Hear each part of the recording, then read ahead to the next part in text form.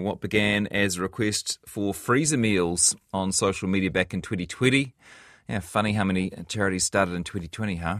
It's developed into Kura Kai, which is a countrywide initiative that works to keep freezers in schools well stocked with meals for anyone who needs them.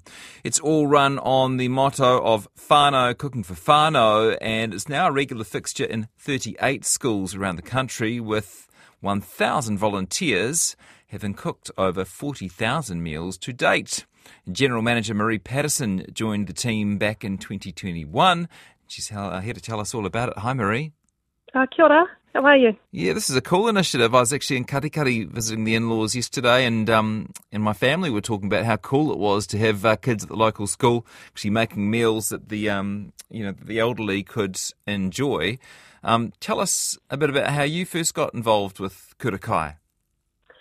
Yeah, so a couple of years ago, I saw a friend actually forwarded me a message saying that Kura Kai were looking for someone to help support them and grow them into the next stage. So I linked up with Micaiah, and I just loved everything about Kura Kai. I'm passionate about helping the community and volunteers. So I jumped on board, and as you touched on, Kura Kai first started back in that COVID lockdown, and probably unfortunately we're still going today with a huge demand, but we're able to help people as well. How does it work? So we partner with, we're nearly about 40 high schools. So we raise money and donate chest freezers that are located within each high school. And then we put a message out for volunteers to cook, to fill those freezers with nutritious home-cooked meals. We have businesses jumping on board. They love to do team cook-ups for us to help fill it. We have obviously local volunteer cooks. So some people, if they've only got one or two people in their household and they cook extra kai in a meal, they freeze that down and donate that to us.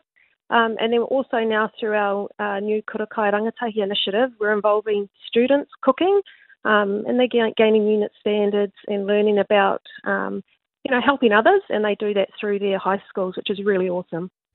Yeah, sounds great. And congratulations on the scaling up that you've been able to do. How has that process been over the last few years? What's been the challenging stuff and the rewarding stuff?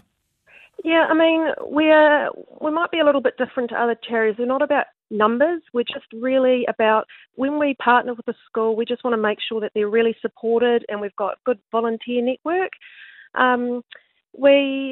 I think if you talk to any charity, volunteers is getting harder and harder to come by, right? So we had to adapt and look at other ways, and that's when we came up with our Kura Kai Rangatahi initiative. We thought high schools are a great place. They have kitchen, they have the man or the woman power. You got the students, and they can also learn about cooking, learn about actually what is happening in their community as well, so we kind of get meals and support in through different avenues, which is great. Great. And why do the schools do it generally? Why do they tell you that they're interested in taking part? Yeah, we have all different reasons. We have schools contact us because there is a direct need within their school. We partner with other schools. Locally we have Aquinas College they don't directly have a need within their school community, but they want their students to help others. So they partner with us and they cook meals, and that's given out to local kaumātua or the homeless shelter in Tauranga. So, yeah, it's for different reasons, but ultimately to help people. Do you know where the meals tend to end up? Yes, so meals go directly into the student's home. So that's probably first and foremost. We make sure that they go home to rangatahi in need. And that could be, if whānau's struggling to put food on the table that week, things pop up. That could be a tangi in the family. That could be an illness. So they can take meals home to support them over that time. And also meals can go out into our local community, like you touched on Katikati, amazing group out there. And they're able to get meals into the community, especially the elderly who are, some of them are doing it really tough right now. Yeah, do you get much feedback from people who've received the meals? Obviously, it's finding a welcome home. Yeah, we do, but I mean, obviously sometimes it's quite sensitive. So our job is just to cook the meals and know that they know that people are out there supporting them. We always love feedback, and it's probably not so much me sitting at, organising things. It's more so the teachers on the ground and the coordinators who are delivering the kai.